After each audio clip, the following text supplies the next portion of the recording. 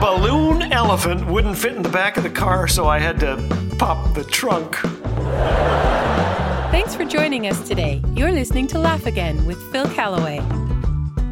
I have a hyperactive mind. Sometimes it has trouble powering down when the lights go out.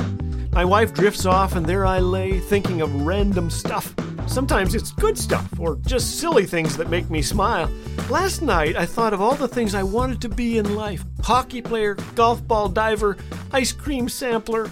This led me to ask, what is the one thing I never ever wanted to be? And I'll tell you, it is a swimmer. It's not the fact that I'm no swimsuit model or that I'm so thin I was swimming in a lake one summer and a dog came out to fetch me 3 times. Here is my reason. When the poor swimmers finish, they can't tell who won.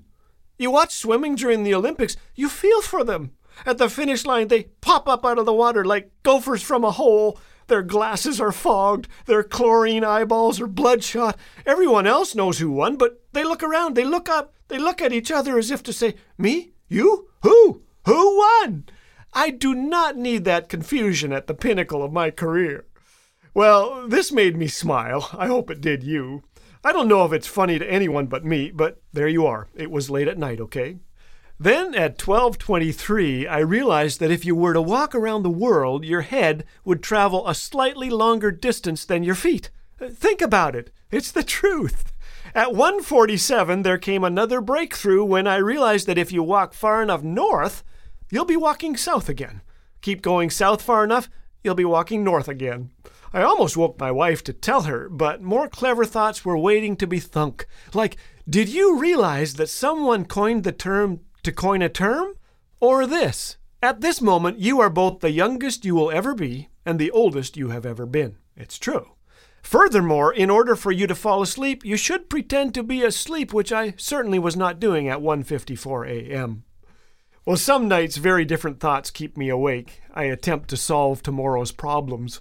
Not just to-do lists, but imaginary conversations with politicians wherein I brilliantly articulate my points until they admit, I'm right.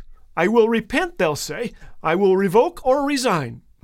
Sometimes worry keeps me awake. What if the guy who invented the singing fish is out there working on something new?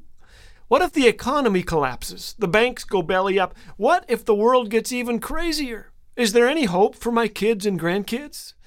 Thankfully, I'm a better sleeper than I was 10 years ago, in part because of a commitment to practice things preached on this program, like Jesus' life-transforming thoughts from Matthew chapter 6. Can any one of you, by worrying, add a single hour to your life? And why do you worry about clothes? See how the flowers of the field grow? They do not labor or spin. Yet I tell you that not even Solomon, in all his splendor, was dressed like one of these. Therefore, do not worry about tomorrow, for tomorrow will worry about itself.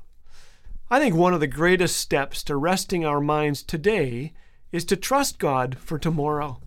We don't know what the future holds, none of us does, but we know who holds it. He's got the whole world in his hands, we used to sing as kids. Do you remember that? Maybe we should stop wasting time on that which robs our joy and sleep and sing that song again. As the morning sun wakes us in the morning, let's breathe a prayer of thanks to God, who made us, who loves us. And then I'll probably have another random thought, like this one. Did you realize that moonlight is actually just sunlight? It's true. We all love a miracle story, so this Easter season, let's rejoice in the most wonderful miracle in all of history. Our Savior conquered death and made a sacrifice that changed everything. Because He is risen, we can enjoy an intimate relationship with God that will last forever. Isn't that a cause for celebration? Happy Easter! And remember, you can support this ministry of hope and joy at laughagain.org. Laugh Again, truth bringing laughter to life.